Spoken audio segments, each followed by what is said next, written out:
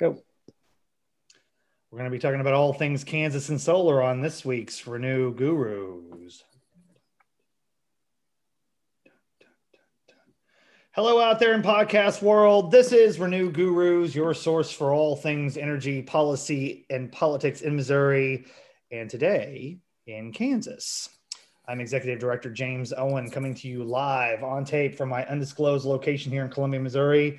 Joined on the boards at his undisclosed location in Kansas City, Philip Frasica. Hey, Philip. Hey, how's it going?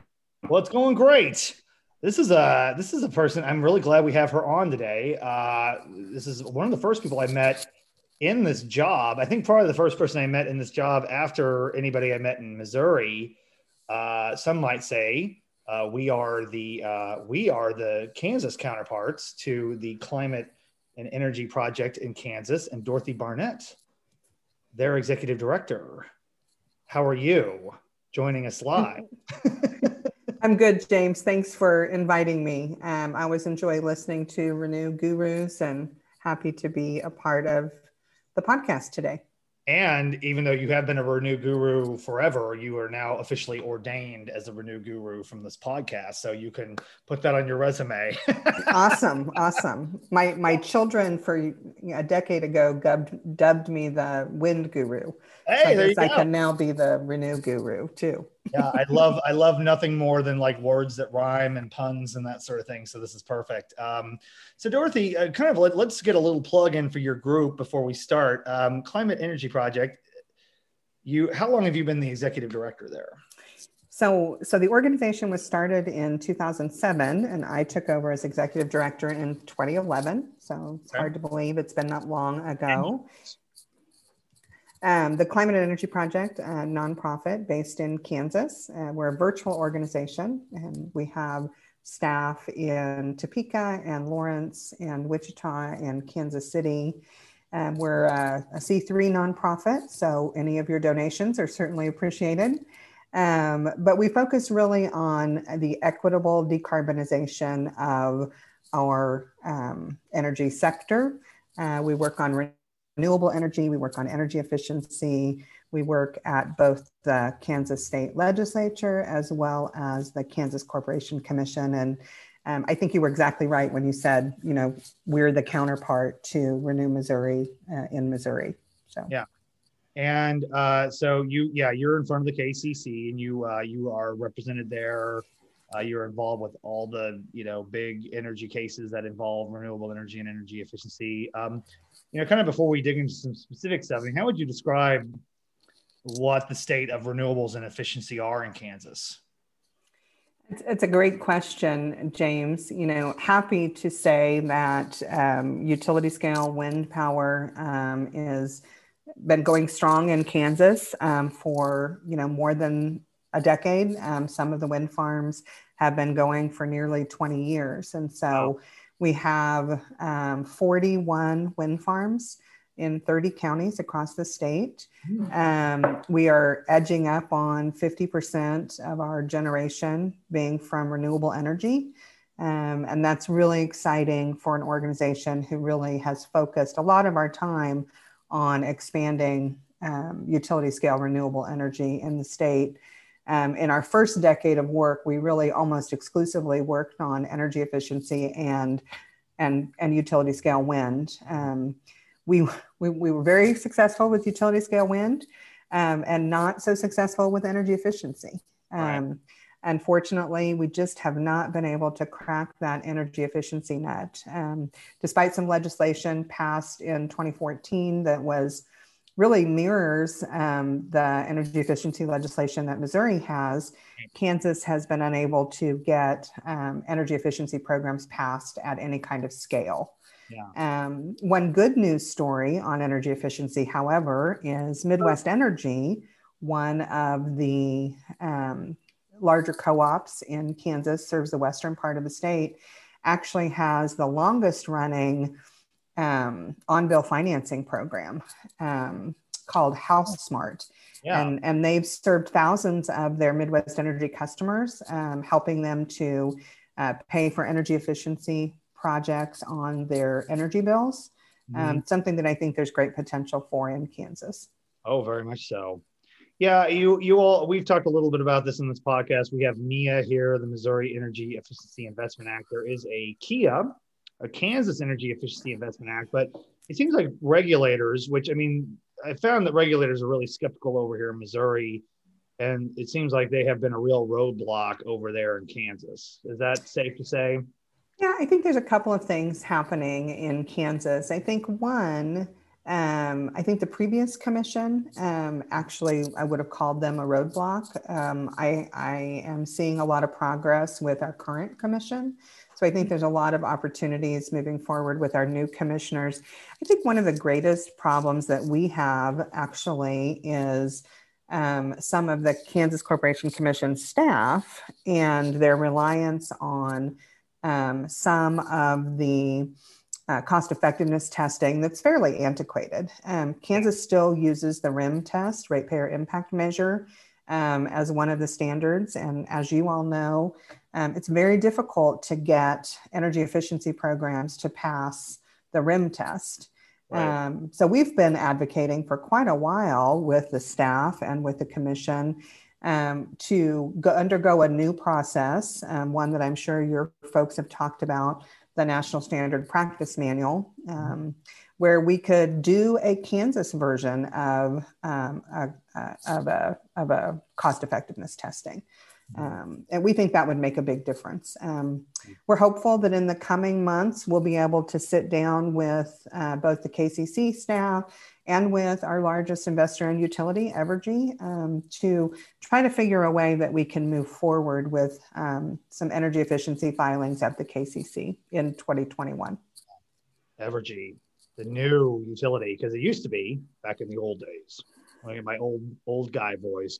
We used to have KCP&L here in Missouri, and we had KCP&L in certain parts of Kansas, mainly in the metro area for Kansas City. And then you had Westar, which is based out of Topeka, which covered a lot of eastern Kansas. And then a couple of years ago, there's a couple efforts at this. They merged, became one company, Evergy, which now finally, I think I've finally gotten my Microsoft Word to not correct that to Energy. I wish you could tell me how to do that, because it still tries to correct mine every time. Don't know how it happened. But so we have Evergy now, which is now, like, in theory supposed to be like the same utility, but because they are in different states, they are governed by different laws, they're governed by different rules and regulations, they're governed by different commissioners. And one of the things that we've watched with a great deal of kind of helpless distress from the Missouri side is the challenges you all have had with Evergy's assault on distributive solar, on solar customers. This, I don't even know like how long that's been going on. I mean, I kind of want to like dig into that a little bit. I mean, you all in Kansas have, or had, maybe I should say, there are laws that allowed, for lack of a better word, some discriminatory pricing practices against certain types of customers. Absolutely. There are some laws that can be interpreted that way on the books now, but prior to 2014, that was not the case. So we've actually been fighting about rooftop solar and distributed generation, small wind even, since 2014, when the utilities tried to kill net metering in Kansas. In that 2014 legislative session, while we were working hand in hand with Evergy to get the KEIA legislation passed that you mentioned, we were also on opposite sides of an effort to get rid of net metering. We ended up settling with the utilities to keep net metering in place, but the rules that that the law were changed to were not beneficial for customers in the long run, and really not beneficial to the industry in the long run. We went from annual net metering true up to monthly true up for net metering. By and large, the solar industry has adapted to that monthly true up. We also reduced the size of solar arrays to smaller size limits. But the biggest mistake was allowing them to strip out the language that you could charge a customer differently who had solar. And that really kicked off 5, almost 6 years of opposition around rooftop solar and trying to stop that assault, as you mentioned. So you mentioned the size of solar arrays over there. What is, I mean, right now, currently as it stands in the law, how big can a solar array be for a Kansas customer? I'm sorry, I'm getting some music background. Hold on just a minute. It might be my mariachi band I have back here. No, I'm just. It is your mariachi band, I think. Let me see. I don't think I've got anything. Can you hear that as well? I don't hear it. Okay. I am not hearing anything Phillip, either. Are you jamming? Phillip, do you hear it? Nope. I do not. Sorry. Oh, it's stopped now. Okay. Okay. I don't know if we can pick up where we left off. Okay. So I think I was asking about the size of solar arrays for customers in Kansas. So today, if you are a residential customer, you can do a 15 kW system, and a commercial customer can do 100 kW. Right. But if you are a school or a church, you can do up to 150 kW. Okay. And those were down from 25 for residential and 200 for commercial. Okay. So, yeah. And you talked about the true up. I mean, we have monthly true up in Missouri, and it's not great. And can you kind of explain the difference, I mean, between why an annual true up is better than a monthly true up? Sure. So, there are months during the year when you don't use a whole lot of electricity and you are able to bank your solar credits basically throughout the year to help with the times when you're using a lot of energy and maybe not producing as much solar power. And so a lot of times people can basically come out net positive with an annual true up. They don't have to pay as much to the utility for their electricity use because they're able to bank some extra solar. Unfortunately, with the monthly true up, that's just not always the case. You almost always, at least in Kansas, the arrays are sized so that there's not very many people who end up with a zero electricity bill at the end of the month. Right. And so, I think that's really the difference is it's less money, less profit for the homeowner who invests in solar and more money into the utilities pocket when you're talking about monthly true up. Yeah, certainly something we'd like to fix here in Missouri, but opening up the net metering statute is always perilous. It's scary. If you can avoid it, don't do it. Yeah. That's my best recommendation. Yeah, because the other thing that you mentioned that kind of resulted out of this 2014 effort or like kind of way to resolve that issue was you have now or had this charge that utilities could assess on solar customers. Now, it's always hard to kind of dig into this. I mean, basically the idea is what utility companies argue is, oh my gosh, solar panels and solar customers and having a solar array on your house hooked into your grid is so expensive for us. We have to have power go to your house and away from your house, and it's just too expensive. It's just killing our grid. Well, and it's not just that it's so expensive, it's also being paid for by everybody else. Yeah. Right? That's the other argument. Yeah, which I mean, by the way, I mean, there was just a study. I mean, we're going to get into why all of that is baloney anyway, but there was just a study done by the Michigan Institute of Technology that was quite the opposite, was that solar customers were subsidizing non-solar customers because they were, kind of easing stress off the grid by producing it. Well, and not just, I haven't read that study, so definitely send it to me. But even in Kansas, you may recall that we had a couple of rate studies mandated by the legislature over the last couple of years. The most recent one by a company called AECOM, AECOM, came out in July of last year. And there's actually a section in there where it says that distributed generation customers are actually subsidizing the other customers. Right. Based on Kansas data, and even with the small amount of solar that we have here in the state, that they're actually the ones subsidizing other ratepayers. Right. So we've got a ways to go, though, to talk that through, I think, with the commission. Sure. And then on the other argument that like, oh my gosh, it's so expensive to deal with this. I mean, the reality is, I mean, you in your state and me in my state, we have, I mean, to begin, there are fixed costs associated with every electricity bill that's supposed to cover the cost to deliver power to every customer, which should factor in that sort of thing. But then they always say they don't do that because they're trying to help grandma down the street or whatever. They're, you know, they're really worried about grandma down the street, aren't they? Well, you know, we know in this last go around, and I know we'll get to that, but one of the things that the utility said was we need $77 a month just to cover our cost. Yeah. And, you know, that's a ridiculous amount of money. You know, you need $77 a month from every customer, no matter how much energy they use. Then we need a new model. Yeah.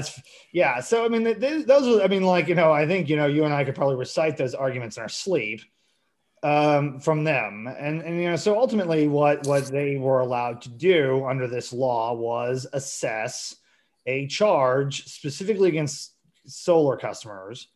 But like with Evergy, okay, just like over here with Evergy, Ameren, Liberty, which by the way, Liberty also provides some service territory in Kansas. They have to get all this stuff approved by, I mean, and they're over the KCC. So they got to submit this. Right. Yeah. I mean, the problem we've got over here, and I know you've got cooperatives over there, you know, the cooperatives are pushing it in Missouri because they don't have to do that. They can just set whatever they want in theory.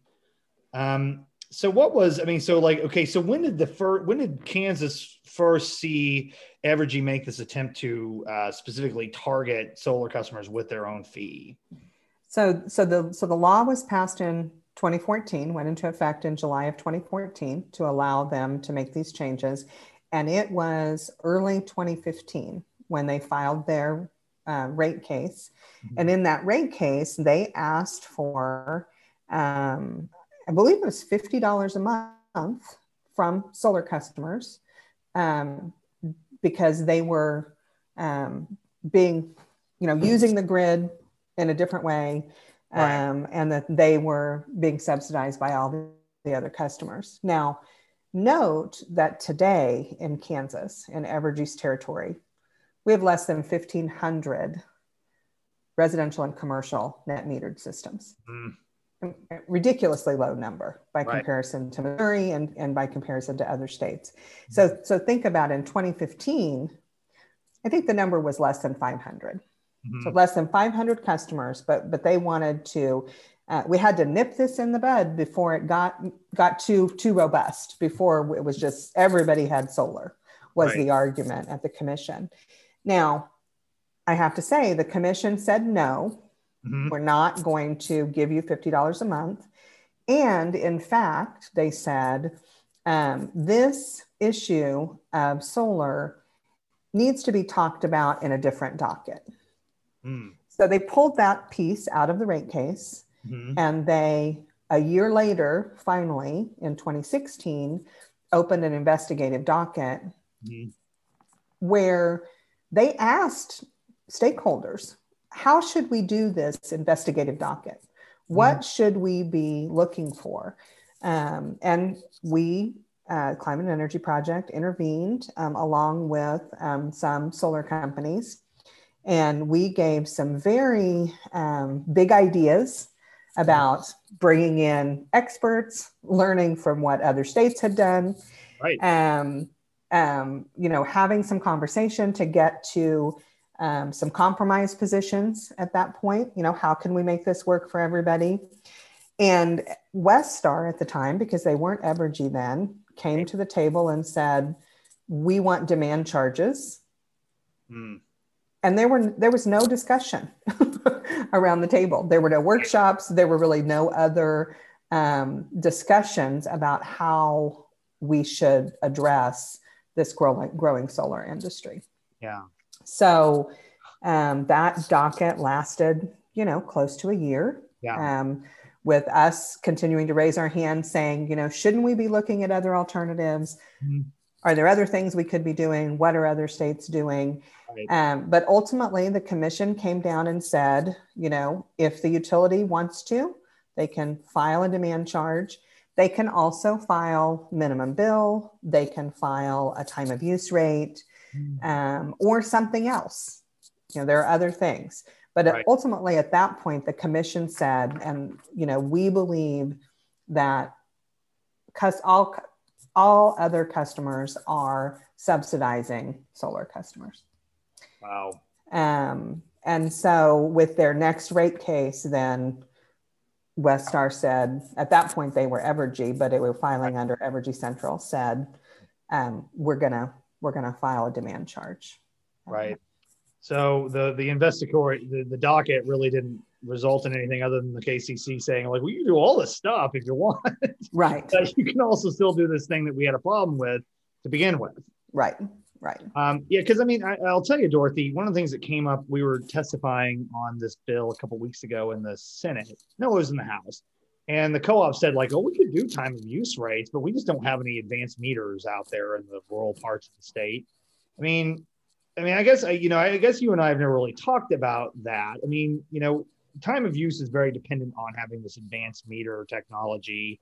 And then this is a little bit of a segue, but how is Kansas doing as far as having AMI out there? Is it? We have robust AMI. Okay. I believe all of Evergy's territory now has AMI.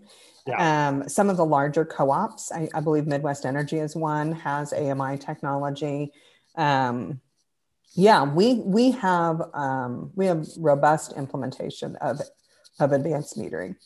Yeah. So what do you think about that idea that like somehow time of use could be designed to help address or at least kind of get to the root cause of how solar really affects things? Do you think that would be something agreeable, or what do you think about that? Yeah. So I only kind of told part of the story. Long story short, after the demand charges went into effect, we actually got a piece of legislation moving that would not have allowed demand charges on customers. And we had a lot of grassroots support, a lot of legislative support.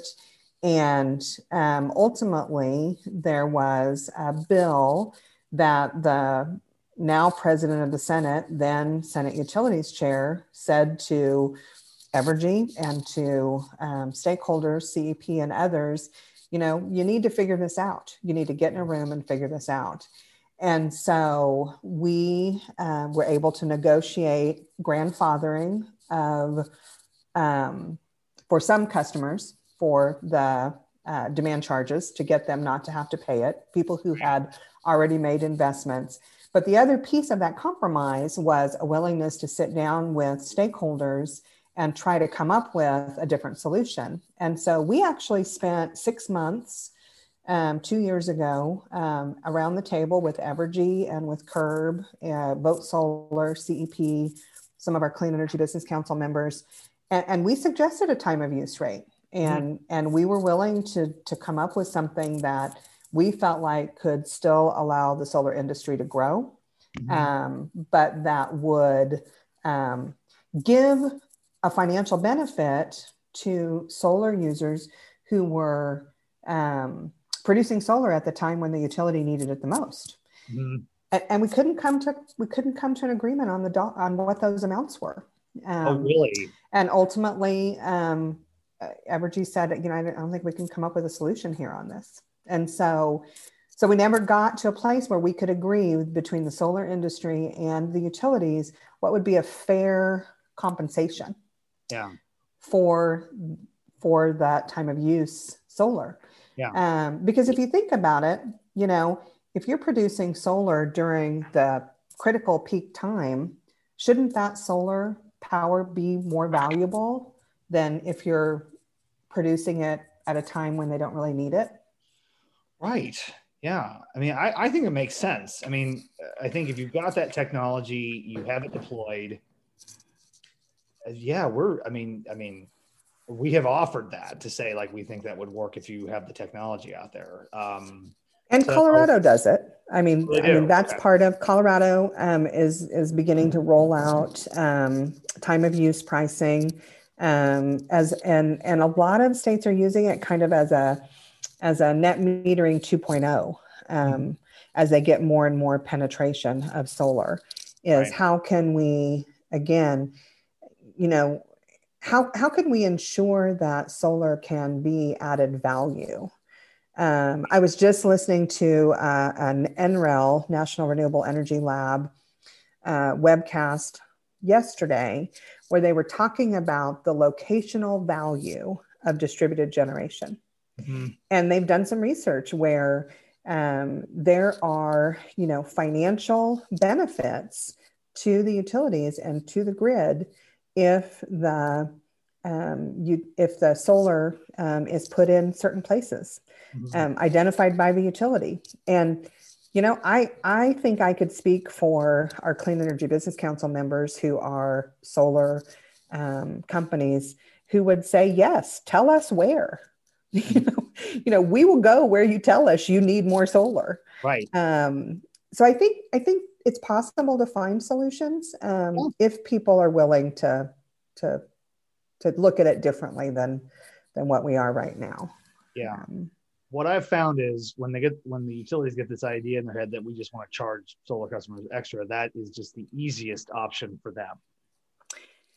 Absolutely. So to finish out the story, James, we couldn't find a solution, but in the meantime, while we were negotiating with Evergy, our good friends at Vote Solar and Earth Justice, representing the Sierra Club, were actually taking the demand charge case, to the appeals court, where they lost. The appeals court upheld the commission's ruling, but then they took it to the Kansas Supreme Court, and the Supreme Court said, you can't charge solar customers a discriminatory charge. Right. Because eventually the KCC said they could.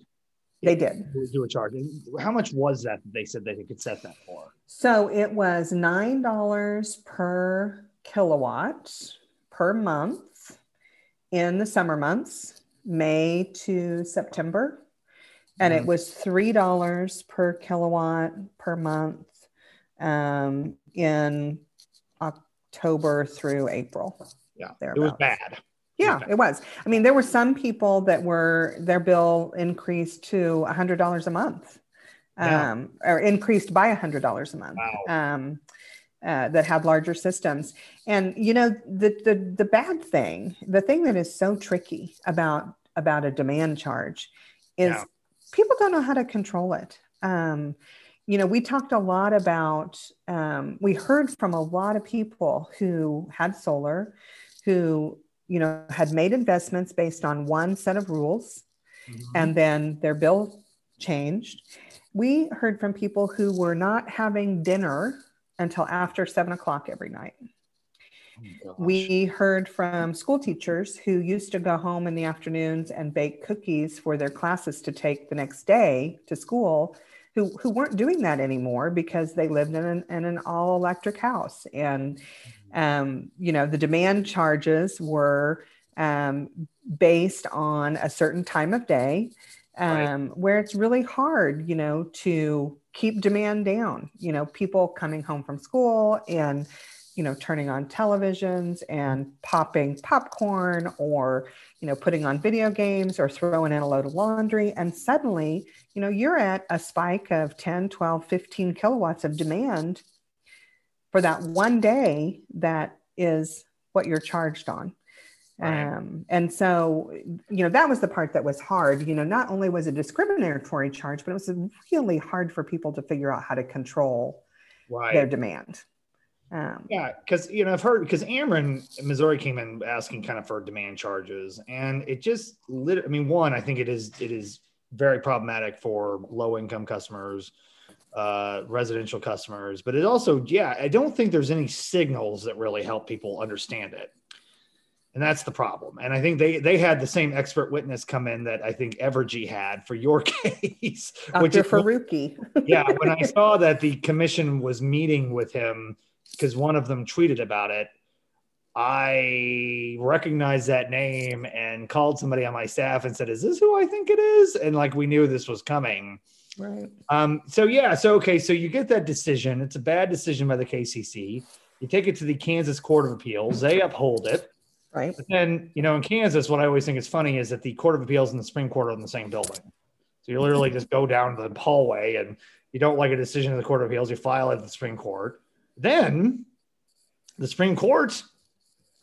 Yeah, they said it's discriminatory. Yeah, you can't charge it. And they kicked it back to the KCC. Right. And I mean, keep in mind, and I've emphasized this when I've testified, that the decision written by the Supreme Court in Kansas was penned by a Sam Brownback appointee, which is not like some greenie. Although I should say Sam Brownback did call Kansas the Saudi Arabia of wind once.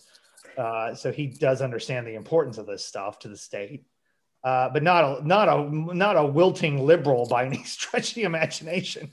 And so the Supreme Court ruled this, and basically said, look, I mean, essentially they said, this is contrary to the state constitution, and that, you're basically applying, these kind of, you're kind of putting people in a position where they're have to buy this from a certain from a certain, from a certain market, from a certain utility, and you're basically just, giving them no options. There's like kind of a due process violation there.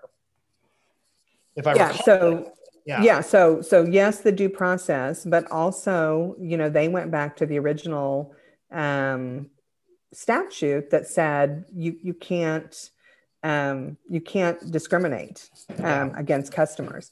The utility and the KCC staff tried to make the case that no, it was superseded by the statute that was passed in 2014, and the Supreme Court did not accept that. Right.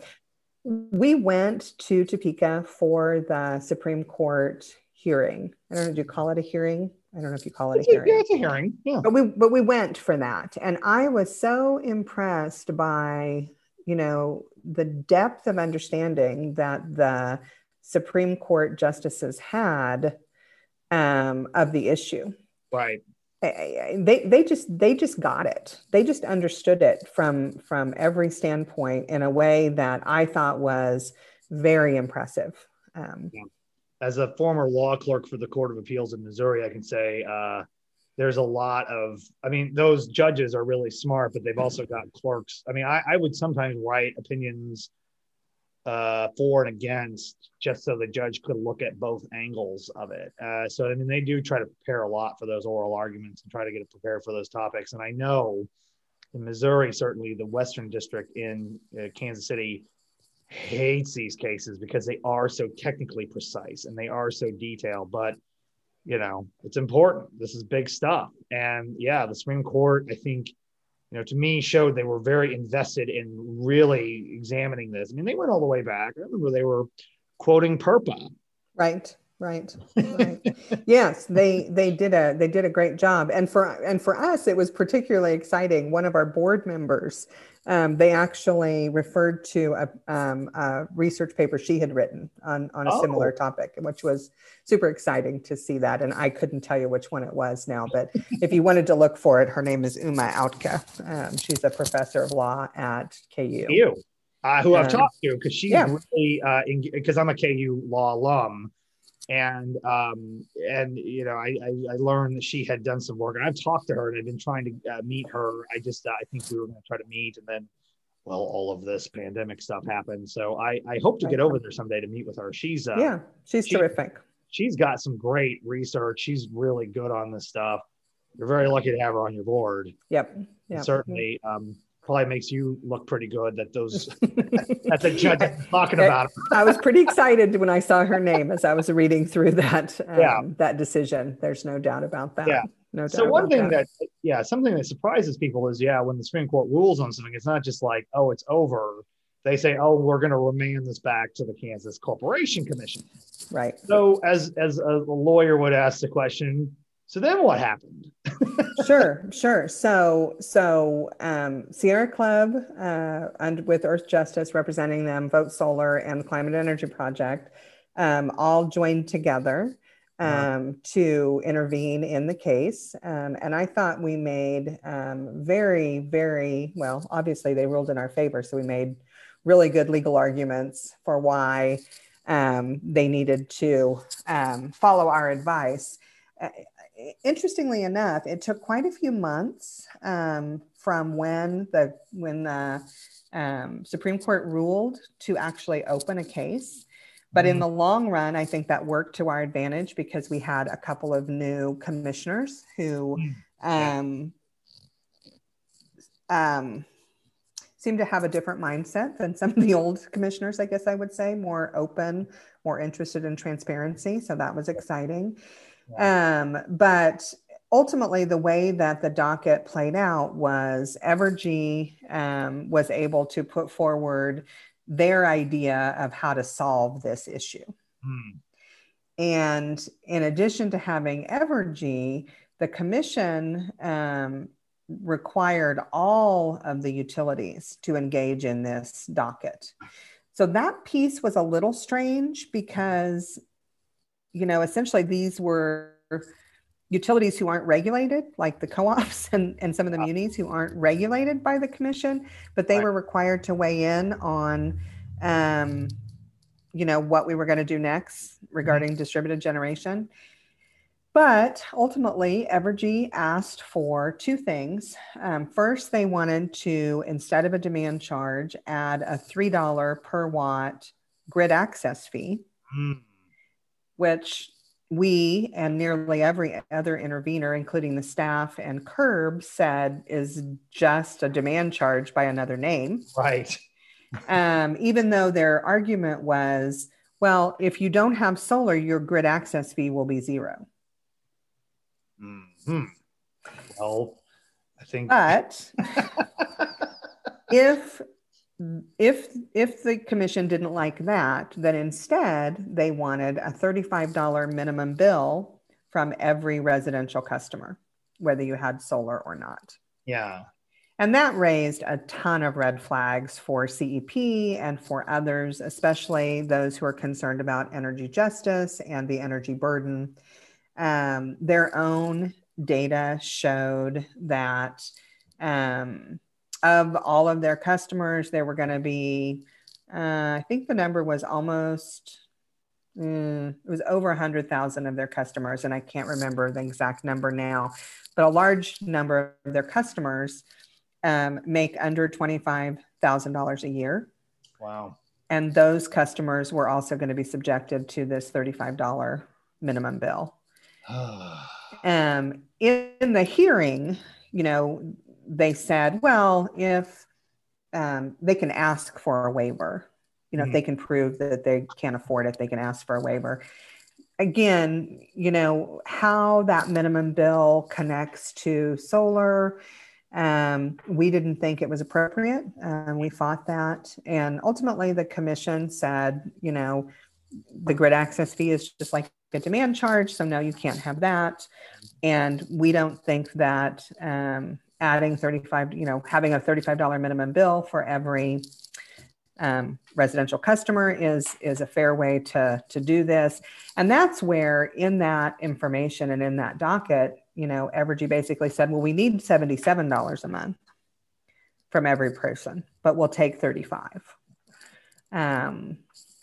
So it was an interesting case. I am excited to say that we drove over 1,000 public comments.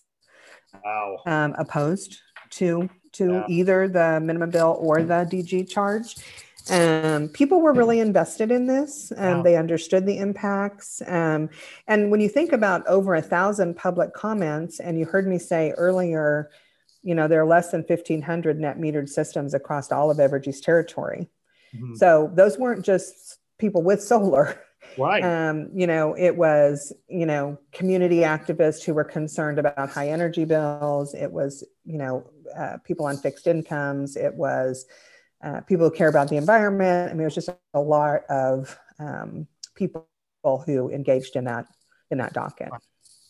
Well, and I think it shows that the effectiveness of groups like yours, and I certainly know, I looked to a lot of like how you engage with your supporters over there, that, people have a lot more control over their energy than I think they realize initially. And it takes a lot of work to convince them, because usually you walk into a room, turn on a light, works, you get your bill, you complain about the size of your bill. And that's kind of the extent that people think about what we work on. But there is so much more that they have control over that. And I think that's important it shows you have 1,000 people willing to take time to say, like, this is not fair. This is not right. It's incredible. Yeah. I think that there's a lot of work to do, but I like to think that over the years we have helped people have a better understanding of the complicated process.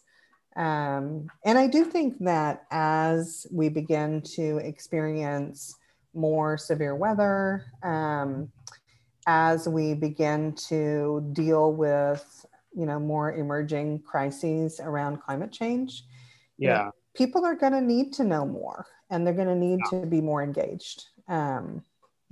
Absolutely. Because we just did a podcast on this that came out a couple of weeks ago. But whenever the cold snap hit in mid-February and went on for over a week, which hit you all as much as it hit us, and people all of a sudden were like, energy markets, who's telling Evergy to like do blackouts? Right. This SPP. I'm from the Springfield area, where there's not a whole lot of coverage down there on utility issues because they have a municipal utility there. So when they started hearing about this market that was telling their utility what to do, I mean, there was like legitimate anger and panic because they had no idea what that was. Right. I'm sure you heard some of that. Absolutely. I think one of the things that the recognition for us was that we need to do a better job of helping people understand how these things work. And, not just kind of in the abstract, but it's not just regular people. I can't tell you how many public officials I heard from lots of different spaces, at the state level, at the local level, at the national level, saying, well, we need a national grid. If we just would have why isn't Texas a part of the national grid? Well, gee, guys, we don't have a national grid. Maybe that's why Texas isn't a part of it. And so, some basic information about the electricity grid, I think, is really important. And one of the things that we're going to try to do better at is helping people understand this complicated issue. And I would say, James, you all do that for Missourians. Do you call yourselves Missourians? I call us Missourians. Even though I'm from the part of the state that's supposed to say Missouri, I always say Missouri. Oh, okay. So I don't say Missourians. Yeah. So I mean, I think that folks in your neck of the woods are fortunate to have Renew Missouri be able to help shine a light on these issues. It's a lot of work, as you know, and it is nonstop, because I think with the world that we work in, it is, especially now, so it evolves so much so quickly, even though utilities themselves are very large and very, like, they're almost like ocean liners. They can't just turn on a dime, but there's so much that's of impacting, like the technology, like what you and I talk about, like with solar and storage. And, you talk about like small scale wind, which we don't have a whole lot of here in Missouri, or we don't really look at that, but that's something I don't know much about, even though it's just in the neighboring state. Yeah. I mean, I think that I think we are in, so I've been working with the Climate and Energy Project almost since they started. So 14 years in to this to this work. And it feels like the last 2 years have just like everything has just moving faster and faster and faster. Yeah. I never thought I would see the day when Evergy would be focusing on a sustainability transformation plan. That's right. And talking about the need to decarbonize, that investors and insurance companies are talking about climate risk. Yeah. I mean, my wife is in insurance. She's an executive for an insurance company. They talk about it, not like we do, but they talk about it. Yeah. And they know it's a problem. It's a huge problem for them. Right.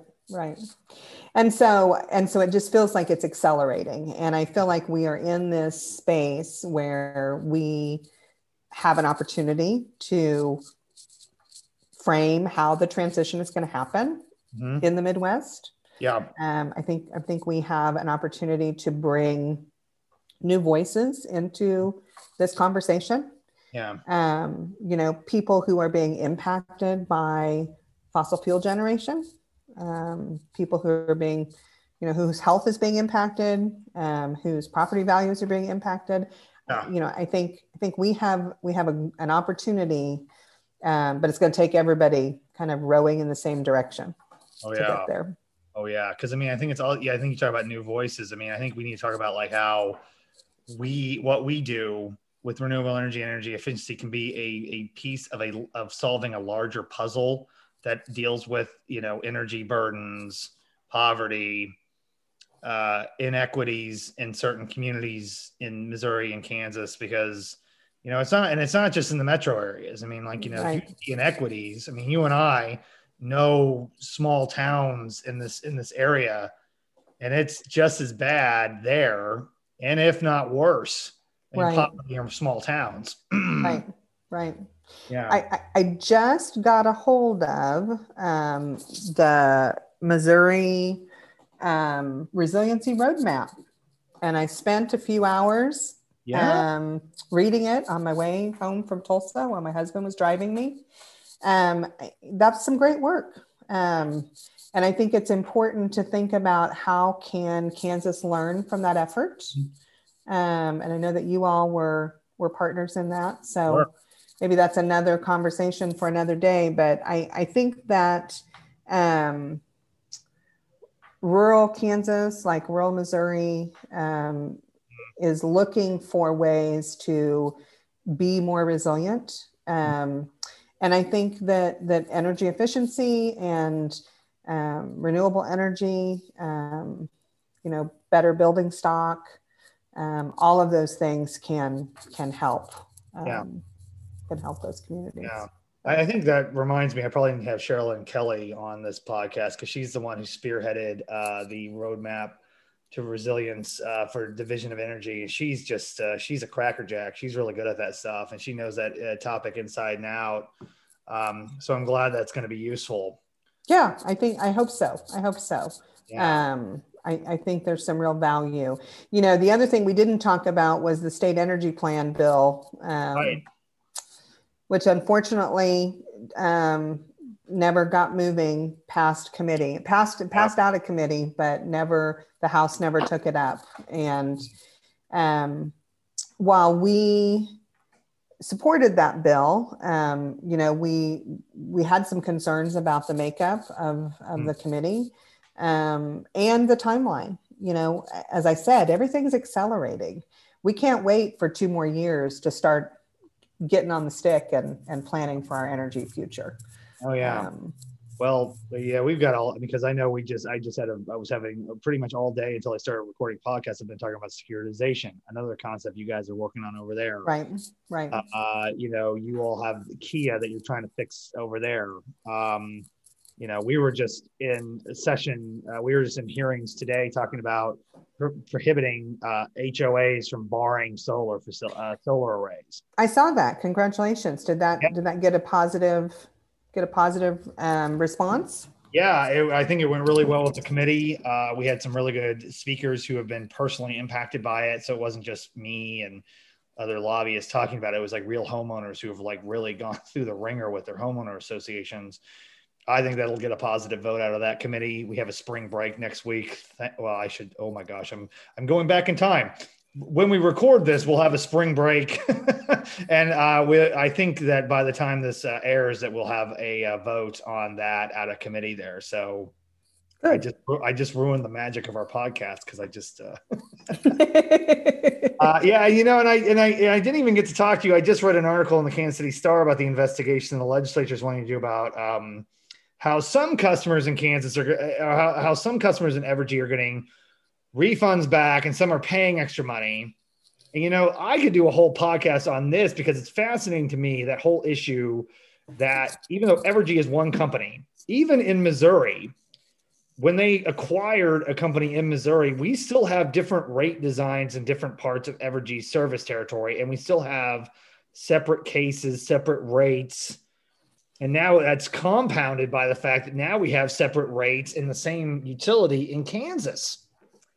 Yeah, I have not had a chance to dig deep enough into, the $60 million windfall for the Evergy customers in the Evergy Metro, and the $100 million extra charges for the Evergy Central customers. I'm glad that the commission is going to be examining that. I think that's very important.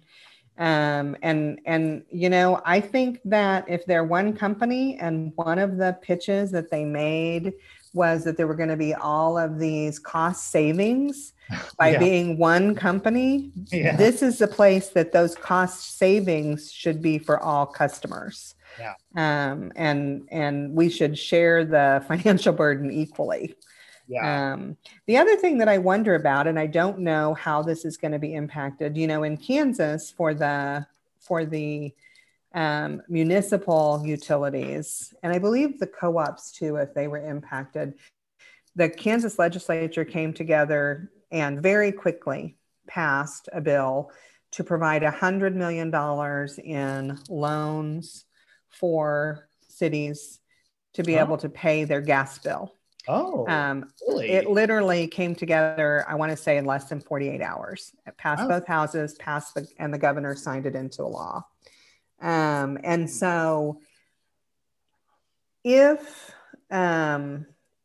we can do that, we know we can work together when we need to. But I'm curious, if the federal government's going to get involved, and if there will be any kind of loan forgiveness or any kind of forgiveness for the investor-owned utilities. Because, FERC has opened a case on the weather event. NERC is also exploring it, Federal Energy Regulatory Commission, and NERC, National Energy Reliability Coordinating Council. Maybe. And I know Philip and I are working on, kind of with co-ops on their coal plant debt that's backed by the feds. We've been working on that for a while. Philip, you and I should talk to Dorothy offline about some of that stuff we're doing on that, because we've mainly been working with people in Montana, Minnesota, Kentucky, but I think there might be some benefit there in Kansas too that maybe we can talk about. Yeah, definitely, especially with the House Smart program, and that's something that we've pointed to, and how money could be used and repurposed for some bailout funds. And so just as an FYI, with the securitization, we understand now that the gas companies are supporting the securitization bill in Kansas, because they want to be able to utilize securitizing some of the debt from the extreme weather event in February. So we think that bill has a good shot of passing this year. I actually, CEP was actually neutral on that bill, even though we had been proponents of the previous two versions. I'm concerned that we're going to see an attempt by utilities to retire coal in favor of gas. And there isn't anything in the securitization bill that stops that. Yeah. And so that's concerning. But, my hope is that we will have a commission who is forward thinking and will recognize that if you're really going to focus on the lowest cost resource, gas is not going to be the lowest cost resource. And especially with the variability in fuel cost. Yeah, it's volatile, as we've learned. Absolutely. Well, I think you and I knew that, but I think everyone else has learned it. Absolutely. Yeah, absolutely. Well, I could literally talk to you for hours on it. This has been great. I think we could talk about all these other things that we have to work on in our state. But I guess as far as like supporting you, kind of talk to our listeners about how they can support your group and your efforts over there in Kansas, Dorothy. Sure. Well, as I mentioned, we're a nonprofit, so your donations are tax deductible. You can visit our website. We're just rolling out a new website. It's climateandenergy.org, climateandenergy.org. We have some really interesting opportunities for folks to engage in leadership. We have a program called the Kansas Environmental Leadership Program, and that program provides free leadership training through the Kansas Leadership Center based in Wichita. And right now with the pandemic, all the classes are online. And so you can send an email to takeaction@climateandenergy.org. And we can get you signed up for the Kansas Environmental Leadership Program. We also are spending a lot of time on a program that we call Climate and Energy Voters Take Action. And so we have opportunities for folks to be ambassadors to talk about the importance of voting and getting your family members and your friends engaged in the things that you care about as it relates to climate and energy. And so we have an ambassador program with that. Love to have folks engage with us. You can reach out on our website, support our work on our website. And certainly, ask any energy questions you have. It helps us figure out what we need to be talking about. Right. Dorothy, you've said it all. I thank you so much for being on here. And I hope to have you on soon again, because I'm sure we'll have lots of reasons to do so. And I want to thank all of you for listening. If you like what you heard, subscribe to us on all major podcast platforms.